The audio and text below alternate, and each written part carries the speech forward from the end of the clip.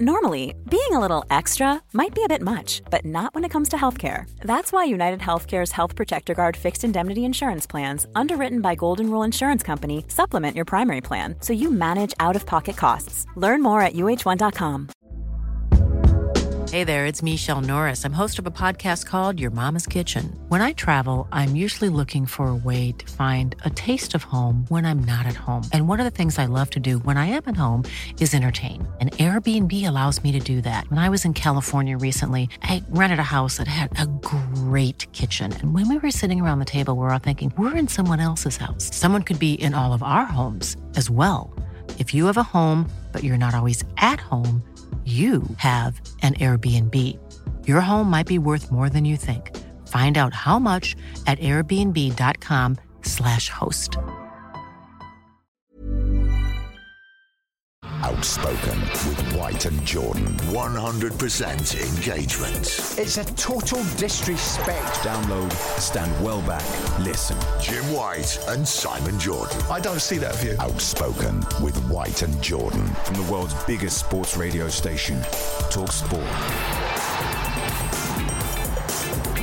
Hi, this is Jim White, and thanks for listening to Outspoken with White and Jordan. It's a podcast which brings you the best of our show. Today, myself and Simon reflected on France beating Morocco to reach the World Cup final. Following the Argentinian celebrations the other night, which included references to the Falklands War, we ask at what point does dressing room camaraderie cross the line? And despite a report which supports UEFA and FIFA's case with regard to the European Super League, Simon explains why the controversial proposals could still happen.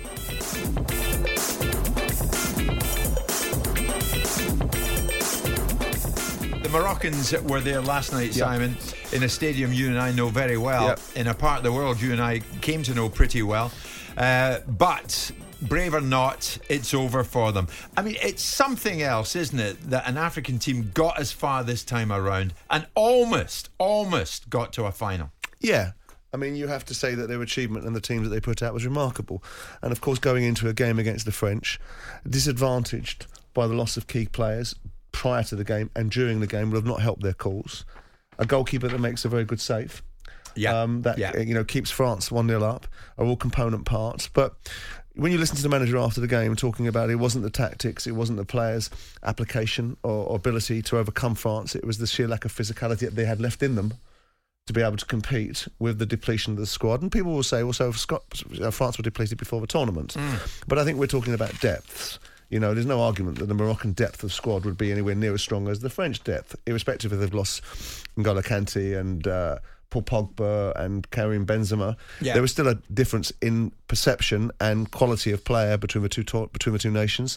I think the Moroccans can take an inordinate amount of pride from this tournament and self-respect and value in their football, and it will open people's eyes to different continents and what they can achieve on the world stage. So I think it's actually been quite a compelling tournament, even from that point of view. So the Moroccans come away having been beaten by the French. We've got the final that lots of people might have anticipated from the outset, with the exception of the Brazilians not making the mix. And I think that Morocco now should try to build upon this as a launch sequence. To stabilise their international football and to put more value into their football on the world stage. What about Didier Deschamps? So the French now on the brink of winning this thing. I just want to pair back, Jim, because we're very adept at pointing out things that happen in our football. I mean, there was lots of riots and situations going on in and around France yesterday evening about Moroccans that were rioting in the streets. So when these things happen in our football and fans don't behave in the greatest of fashions, of course, there was some stuff going on with Moroccan fans and French fans in Montpellier and places like that. We do need to shine unrest that we do need to shine a light on, because we're very good at shining a light on what happens when we make mistakes. No, absolutely, it's more than relevant to mention that. Obviously, emotions were running high, and I'm sure that some of them would take to the streets in not the right kind of way. On Didier Deschamps, Simon, he's aiming to become the second manager in history to win consecutive World Cups. It is remarkable. We haven't seen this since 1962 when Brazil did it. So what about if you are an owner in the Premier League now? Are you looking at Deschamps thinking, he could do us a job? He's only 54. He's only 54. And you could make the same argument about Joachim Low. But the difference between these guys and our guy is these guys had quite illustrious club management careers where they managed some of the biggest clubs. They had win records that would stack up there with the best. In Deschamps' case, you're looking at Monaco, Juventus and Marseille and having win records that would make him very, very appealing to Premier League football clubs from the point of view of having been a very successful club manager. You look at Joachim Low, he's the same. They've all got 50, 60% win records. Our boy's got a 29% win record as a domestic manager at Middlesbrough. And then you look at it and say, well, actually, here's the most compelling part of it.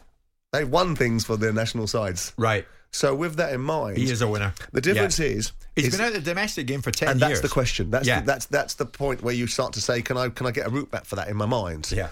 Can I suggest that ultimately someone that's been managing a French national side for 10 years with a different skill set, whole different set of applications required, and someone that managed the German side for 15 years that have been entrenched in international football, losing the discipline and the routine of domestic football, would then be a compelling prospect for...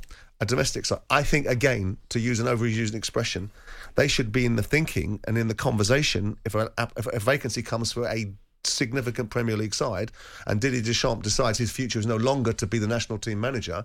Absolutely. He should be in there. The guy's got a 65% win record with Juventus. Exactly. The guy's got a 67% win record with France. These guys win. Yeah. That's a winner. And a winner's a winner. Absolutely. And he's shown that as a player he was, and now as a manager he certainly is. And if he does it again on Sunday, then who's to say the Premier League might not beckon for Didier Deschamps? The world's most dangerous download. Outspoken with White and Jordan. From the world's biggest sports radio station, Talk Sport. But Simon, what about Argentina? Now, yesterday, you were none too complimentary about the man Messi, who many want to see lift the trophy. Not true. The romance of Lionel Messi lifting the World Cup above his head. Yeah, there's something in it. There is something in it. If he gets it at last, would that be justice? For the sentimental, yes. That one of the best players, if not the best player in the world, not according to Piers Morgan, but I think he is, would be lifting the trophy above his head.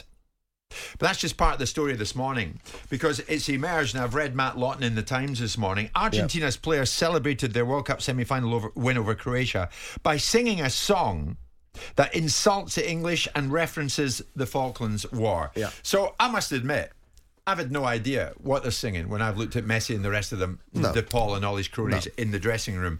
But they burst into song and I think, oh, good for them. But then what are they singing? So apparently the song has the lyrics, "What happened, Brazil?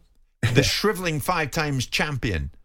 Messi went to Rio and clinched the Copa. We are the Argentina army, and we will always sing because we dream of being world champions. That's how I am. I'm Argentinian. The English expletives from the Falklands. I don't forget. That's how I am. I come to sing and follow Argentina everywhere." So there is a word in there, Simon, as well, putos, which is used to describe the used to describe the English. How would I describe that? It's got homophobic connotation. So where are we with this? Where does dressing room camaraderie become offensive? Is this a perfect example of it? Depends who wants to take offence at it. No one in this world has the right not to be offended. You know, and ultimately that's the scenario that we live in, and too many people seem to think that they are immune from being offended, and as a result of being offended, that the people that are offending them should be subsequently consequenced or cancelled. I'm not entirely in that camp. I do think there's an element of puerility to it. I do think there's an element of unnecessary jingoism about these sort of things. But if this is what floats the Argentinians' boat, then let them sing what they want. I can understand the rivalry because it's fierce between them and the Brazilians, which is basically ridiculing the Brazilians' achievements, because the Brazilians will have you believe, and they were quite happy to do samba dancing in front of the South Koreans. It's all fair game. It's unnecessary. It's a bit silly. But I don't think it's let them sing what they want, because they're singing what they want. Well, that's my point. And it ain't good. Well, is it bad? Is it that offensive? I mean, you know, it's antagonistic, but you can only be antagonised if you allow. You can control your emotions. People can control their reaction to it. People can turn around and say, silly little footballers dancing around, reciting things that have no real relevance, shows their limited IQ and their jingoistic mentality. Now, one thing I do like is the fact that they are consistent in their slightly unpleasant nature, because they weren't the ones running around with the virtue signalling, needing to have badges and take knees and whatever else. So at least they're consistent in their unpleasantness. And I suppose perhaps I've never forgiven the South Americans for shooting Butch Cassidy and the Sundance Kid. But that's a different discussion. You know, you look at it and say, these things can be elevated. We can turn them into something like, oh, this is a xenophobic attack upon the British. Or we can just say, it's a silly little song that doesn't need to find the light of day. And if we want to turn it into something that we're offended by, then that says as much about us as it does about them. But can we honestly fob it off? Yes, we like can. that as a silly little song? I can, yeah. Because I would have thought this morning there'll be veterans of the Falklands War listening to this show. I remember the Falklands situation. I remember everything that happened around it. So do you. Now, there'll be veterans listening this morning, might be tuning in to us on a regular basis. Yeah. Who are like, no, this is more than a silly little song. I actually went out there and did my bit. And that's right. For this country. And the Now, Argentinians have their view on Malvinas, the islands of the Falklands, how they name them, and they have a different view to the view that we did. And we fought a war, and that war comes with consequences, and military people will understand that, and Argentinians will have their view on that particular subject matter. And that's why I was sat here yesterday saying, why are we in this country embracing this sentimental ideal that somehow Messi's our new hero and we want the World Cup to be won for him? And so with that in mind, that just repositions the sentimentality of things and gets people back into focus. And in this instance, I think it's just jingoistic tripe. And if you ask them to describe what happened in the Falklands, ultimately sit me down and tell me what the Falklands War represented to you. That's right. You'd get very little back in response. Probably. And the same thing applies to when all these footballers are virtue signalling their way to scenarios where they don't want to make any sacrifices. OK, what we want you to do, Argentinian footballers, is donate a significant proportion of your winnings to casualties of the Falklands War for your own Argentinian people, and they probably would stop short of doing that. So it's jingoistic tripe. Yeah. And we can turn it into something that's offensive. We can be offended by it, or we can give it the due disinterest that it probably deserves. But it shows them in a different light. And it shows them in a different context. And there'll be many, many, many football songs that are offensive to people. And we've seen them, and we're seeing them being argued and disputed about. You know, we've seen Liverpool get very, very cross about the conduct of lots of football clubs, Man City, Manchester United, and the referencing of Hillsborough. And obviously there's been historic situations when Man United have been very, very cross about the referencing of Munich air crashes, which was constantly put on their doorsteps by football clubs. I grew up, I heard those songs, so it's not just about what happened at Hillsborough. Yeah. So with that in mind, these things are unnecessary, and footballers and football federations should not want their players to pass this image off, because it detracts and distracts from the beauty of the game. But I also think there is a flip side to this. If this was our players doing this, our players would be slaughtered in our press. We would be slaughtered for behaving this way. So, you know... Would you be having the same reaction if it was English boys singing this? Yeah, I'd say they were idiots for doing it. I'd say that, you know, that you can only be offended if you choose to be, and to move along. But I don't think our players would do it. Welsh might do it. Oh, no. I can't. Well, they did, didn't they? Come on. I'm not going to forget that 2016 nonsense. Simon, I mean, I just while you're talking to me, I'm looking at some of the messages. So many messages coming in this. Trevor in Southampton. Guys, I've been listening. It's a riveting discussion. Simon, as usual, you're absolutely on the money with it. He said that why would you want to get uptight about this kind of thing? Let them do it. Let them get on with it. There's Darren, West Brom fan. Morning to you both. I'm a veteran of the Falklands War. And what I get offended by isn't the song itself, it's the fact that other people are getting offended on my behalf. Well said. I never asked them to. Who do they think they are? This is just another case of towing the woke line. Simon's nailed it. Just go over it. It's virtue signaling. Nothing more than that. Yeah. But there are those out there, I would have thought, who have a case, who are offended. And maybe they're right to be offended. So where does dressing room camaraderie become offensive? Jay, big Arsenal fan. Jay, good morning to you. Guys, good morning. How are we doing? Very good, thank you, mate. What do you want to say in this, Jay? I mean, like I say, I want to point out I've got no bones in terms of I'm not a veteran or anything like that. But I say it, and I said it to your colleague, Simon is absolutely right on this.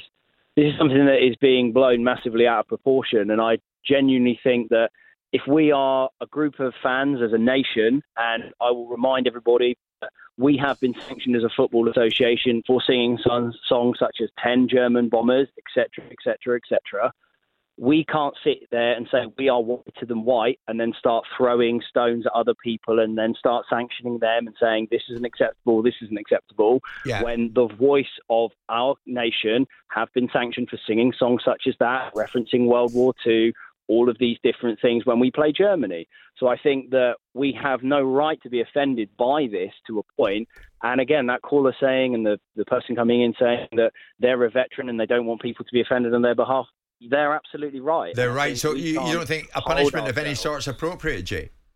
No, because I just feel that, again, like when you look at the sort of punishments that are handed out by FIFA for certain things like this, it's not going to stop players and fans not referencing this. And if you could turn around and say it was an England-Argentina final and our fans were not singing chants in the stadium that weren't referencing the Falkland Islands, then fine. But I guarantee that there would have been a percentage of people in the stadium that night, if it were to be that way, that would have been singing those songs and chanting it. And then we would have been very offended if it had been the other way around. Jay, that's a very good call, and your point's well made. Thank you for joining us. Here's Paul, a West Brom fan. Paul, good morning. What do you think of this?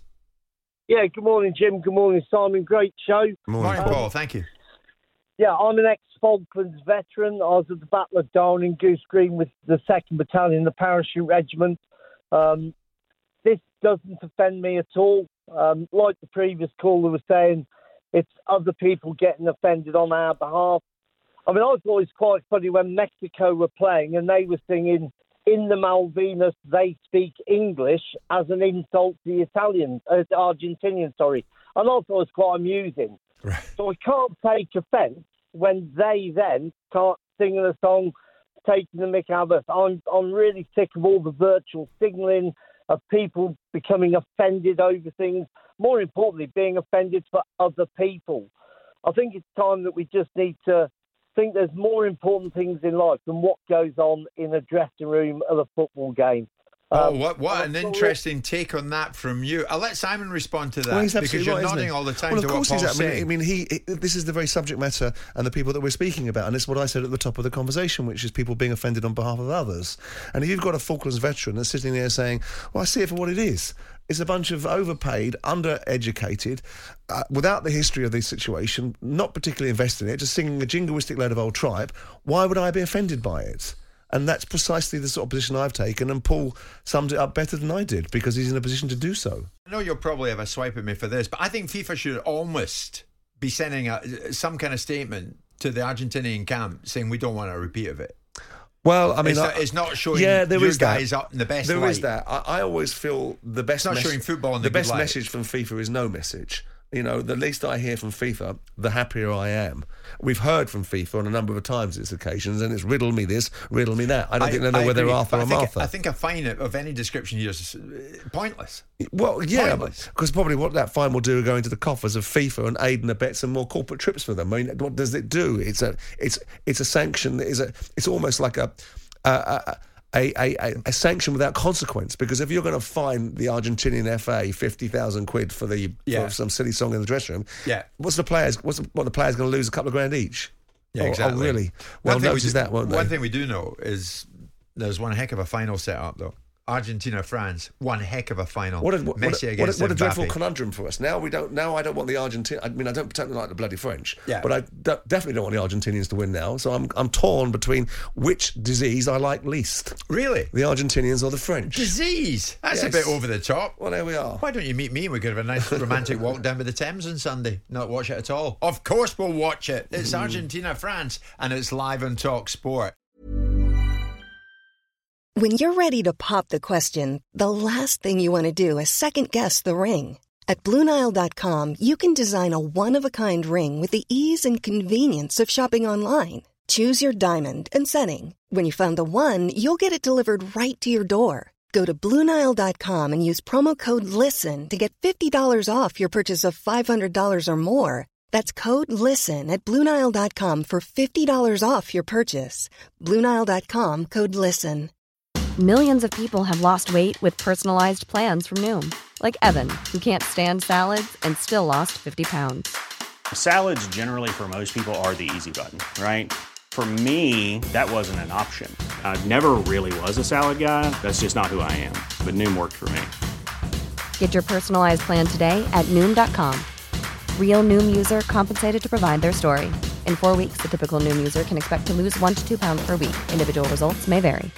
Quality sleep is essential. That's why the Sleep Number Smart Bed is designed for your ever-evolving sleep needs. Need a bed that's firmer or softer on either side? Helps you sleep at a comfortable temperature? Sleep Number Smart Beds let you individualize your comfort, so you sleep better together. J.D. Power ranks Sleep Number #1 in customer satisfaction with mattresses purchased in-store. And now, save 40% on the Sleep Number Limited Edition Smart Bed for a limited time. For JD Power 2023 award information, visit jdpower.com/awards. Only at Sleep Number stores or sleepnumber.com. Welcome to the Coliseum of Confrontation. Outspoken with White and Jordan. From the world's biggest sports radio station, Talk Sport. We are turning our attention to a story that has broken in the last hour. A 50-page report published by the European Court of Justice by the Advocate General Anastasios Rantos. Now, it was examining whether or not FIFA and UEFA abused their position by banning participants and threatening sanctions on clubs wanting to participate in last year's Super League. If you remember, when the Super League plans were announced, UEFA stepped forward and fined 9 of the clubs involved, and there were threats from FIFA that any of the players involved from any of the clubs might not be able to take part in future World Cups. This was far-reaching and it had implications. Now, since then, this legal process has begun. It's been backed by Real Madrid, Barcelona and Juventus. Now, the report has outlined that FIFA and UEFA were well within their rights to threaten sanctions, as they did last year. And going forward, it is not viewed as a breach of EU law for FIFA and UEFA to exert control and approve future competitions. Now, this report is non-binding, but it's widely accepted. It will influence the final verdict, which is due to be delivered by 15 judges, no less, sometime next spring. So this is a kick in the teeth for those clubs who backed the Super League. Over in Qatar, former Arsenal Vice-Chairman David Dein has just given his reaction to our own Alex Crook on the first part of this ruling. I think it's very welcome news. As you know, my own personal opinion was that I found the whole concept of the Super League abhorrent. I thought that it wasn't in the best interest of football generally, and I'm pleased it was consigned to the waste paper basket. And let's hope now we can move on, because I think it would have been a serious threat to the Champions League and, of course, to the domestic leagues in Europe, particularly to the Premier League, who would have suffered. So now I think we can all move on with that threat taken about, although there is still, I understand, a further judgment to be heard later on. But let's hope this is indicative and that it really won't come back again. I think UEFA are surprised that the courts have come out so strongly at this initial hearing in their favour. Has it surprised you as well? I was open-minded, you can tell with court hearings, but the fact that it is in UEFA's favour is very important for the game, because the game must be based on democracy, it must be based on fairness, and it must be based on merit. The game itself, you've got 11 against 11, you want an even playing field. It just cannot be by selectivity, that because a club happens to be Juventus or Manchester United or Arsenal, that they can just be catapulted into a sterile league without promotion and relegation. I find that wrong. I think you get there by merit. And I think UEFA and indeed FIFA have their competitions which are sound and based on merit, and that's the way it should be. Is that how you see it? Is this a victory for meritocracy? Well, I think it is a victory for meritocracy, although it's not a final victory, but it's certainly a very good indication, and I'm delighted. And what does it mean, do you think, for the future of English football? We know that Manchester United and Liverpool are already up for sale. Do you think some clubs' owners now, their appetite to continue to lead the clubs may be diminished by this? Certainly Liverpool and Manchester United, my own personal opinion is that I think perhaps one of the reasons why they have been put up for sale is the fact that of the failure of the Super League concept. And maybe they'll think that it's harder now to reach the goal that they were thinking of, and it's going to take longer. But so be it. Whatever happens, sport is a sport, and it's got to be based on meritocracy. That's my starting and finishing point. That was former Arsenal Vice-Chairman David Dein. And there's nothing wrong with what he said there. Yeah. Because I think anybody in their right mind would understand the principles of a league and a football framework being built upon meritocracy. That is the only reason the European Super League was not acceptable. That's the only reason. The idea that UEFA and FIFA, which by their very definition are cartels and monopolies themselves, are subsequently beyond reproach and are seated in the best interests of the game, I find very conflicting, because we've already seen what FIFA is. We've seen it for ourselves. And I don't think UEFA are too far better. I think they are a better version, and I think Ceferin is a better version of some of the FIFA executives. What are FIFA? What are FIFA? I think they're a fiefdom. I think they're an organisation that's seated in a lack of transparency. I think it's been a conclave of decision-making processes that are deeply flawed. And I don't think that they are actually the force for good in the game that people allude to them. And if you look back into the history of them, from awarding World Cups to Argentina in 1978, to the corruption that's gone on, to the attempt to clean house, to the manner in which they operate now, I still think there's a lot of questions that need to be answered. And I look at these Swiss-owned entities that are in situs where we can never quite see behind the framework of what they do with a great deal of trepidation. Where David Dein and everyone is right, it's undeniable that sport has to be based upon meritocracy. Yeah. And that was the only reason the European Super... It was a fishing expedition from these European Super League clubs that are still in the mix to see if they could land a blow on UEFA, to see if they could get them under anti-competition laws. It was a fishing expedition. But again, I ask the question, why shouldn't there be a challenge to the cartel that UEFA have? Yeah, but this thing's dead now, Simon, isn't it? No, I don't think it's dead. I think how can it come back now? It's dead in the guise that it should be dead in. That guise that existed, which was self-serving, was based upon legacy rather than achievement. It was a trapdoor that was closed behind, with nobody else benefiting it from besides those 12 clubs or however many clubs were going to be in the environment, including David Dein's Arsenal, that, was actually an absolute exercise in ridiculousness. Right? Now, do I think that that the reasons why Liverpool and Man United are not up for sale is because of the European Super League? That was bleeding stupid. The landscape of football is about broadcasting deals. Competitions are huge revenue spinners. That's why FIFA want to have a World Club Championship. That's why they're expanding the international forum to 48 teams for the World Cups. That's why you've got UEFA changing the configuration of the Champions League and the distributions that go underneath it.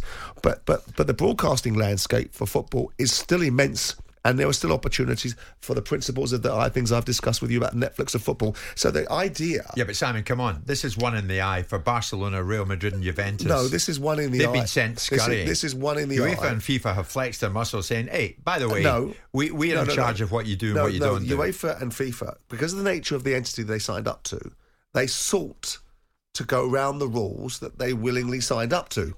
Now, currently, under the auspice of the rules that they signed up to, they decided to break away from UEFA and put a breakaway competition that had no meritocracy attached to it. And by the governance of the rules they signed up to, they couldn't do it. Now, they've challenged that. They've challenged it under a particular statute and said it breaks EU anti-competition laws. Right, so they lost. And they've had a knockback. Right. So they'll come again in a different guise, with a different framework and a different principle. As long as FIFA and UEFA are around. Well, that's not necessarily true, because ultimately things can be overcome. Currently, they're being caught in a trap that ultimately their membership of UEFA and FIFA, not so much FIFA not in this conversation. FIFA it's more UEFA, you're right. More UEFA, right? But you've got to be members of UEFA. And you can't break away without UEFA. And therein becomes the challenge about what they're prepared to do. Yeah. What are you prepared to do? I tell you what the Premier League clubs were prepared to do was jettison the Football League and form a breakaway league. So it depends what's at risk, what's at stake, how much capital is available. One of the reasons that the European Super League didn't come off the ground, not just fan resistance, not just the ridiculous nature of the cowardice of clubs that decided to participate and then didn't want to go the whole hog because they, as I use the analogy, got off the stall in the first round, didn't throw a punch, sat down and quit. Right? Why did you bother in the first place? Is the lack of financial support behind it. 5 billion was what was being put behind this. If someone comes along and puts 15, 20 billion because they can see the potential of a tournament of this scale, again, this conversation will come again. If it then becomes steeped in meritocracy, steeped in promotion and relegation, steeped in benefits that supersede that of UEFA, why would we just suggest that UEFA and FIFA sit in an environment where they're unchallengeable? Because we've seen what they're capable of. So what do you make of this from Professor Carl Ligo? Okay, who's he? Jim, Simon, morning. I'm a barrister and professor of law. The ruling of the Court of Justice only supports UEFA and FIFA because the Super League was a closed league, not allowing relegation promotion, and so was therefore regarded as a cartel. And that is precisely my point. It can come back, and UEFA and FIFA will be right in trouble when it does. Thank you very much. That is precisely my point. That is precisely my point. The only reason anybody could have exception to this is that it was a closed shop. Because if you have exception to this when it's not a closed shop, then you must have an exception to the Champions League then. Because that's a degrading of English football by the very nature of only a certain amount of teams can participate in it, and they get all the dough. And they almost now get as much dough as participating in a tournament with 16 games as you do for playing in a tournament in the Premier League with 38 games. But Simon, the bottom line is someone's got to control this lot. And the game, the so-called giants like Real Madrid, Barcelona, and Juventus, and the ones who control them have got to be UEFA. You've got to have some organisation at the top who say, look, you can do that, but I you understand can't do the that. logic. If he gets up, they'll all get up. It'll be anarchy, right? I understand that, right? But I also don't believe that allowing one entity to have complete and utter unchallengeable autonomy over something is a recipe for competition to evolve. And we all know that football is going to have to keep on generating revenue because this gravy train of player salaries and the cost implications of football clubs isn't going to stop anytime soon. We also know that the questioning of distribution from UEFA by football clubs, including the Juventuses of the world, that are in a bit of a disarray at this moment in time because of their own issues, are about the amount of money that UEFA retain, about how it's distributed, which advertisers they choose to go through. But there are a variety of ways that this will come back. But the real reason why it loses the argument, and will always lose the argument, and was always going to lose the argument, is because if you're proposing a cartel, you can't then accuse UEFA of being anti-competitive, because you, by the very definition of your existence, were being anti-competitive. So it was a fishing expedition. They might have landed a blow, they might not, but it will, as sure as day follows night, it will come again. Welcome to the Coliseum of Confrontation. Outspoken with White and Jordan. Thanks for listening to Outspoken with White and Jordan. Please leave us a review wherever you get your podcast. We'll be back each weekday to bring you the best of the show. Even when we're on a budget, we still deserve nice things. Quince is a place to scoop up stunning high-end goods for 50 to 80% less than similar brands. They have buttery soft cashmere sweaters starting at $50, luxurious Italian leather bags, and so much more. Plus, Quince only works with factories that use safe, ethical, and responsible manufacturing. Get the high-end goods you'll love without the high price tag with Quince. Go to quince.com/style for free shipping and 365-day returns. Normally, being a little extra can be a bit much. But when it comes to healthcare, it pays to be extra. And United Healthcare makes it easy with Health Protector Guard fixed indemnity insurance plans. Underwritten by Golden Rule Insurance Company, they supplement your primary plan, helping you manage out-of-pocket costs without the usual requirements and restrictions like deductibles and enrollment periods. So when it comes to covering your medical bills, you can feel good about being a little extra. Visit UH1.com to find the Health Protector Guard plan for you.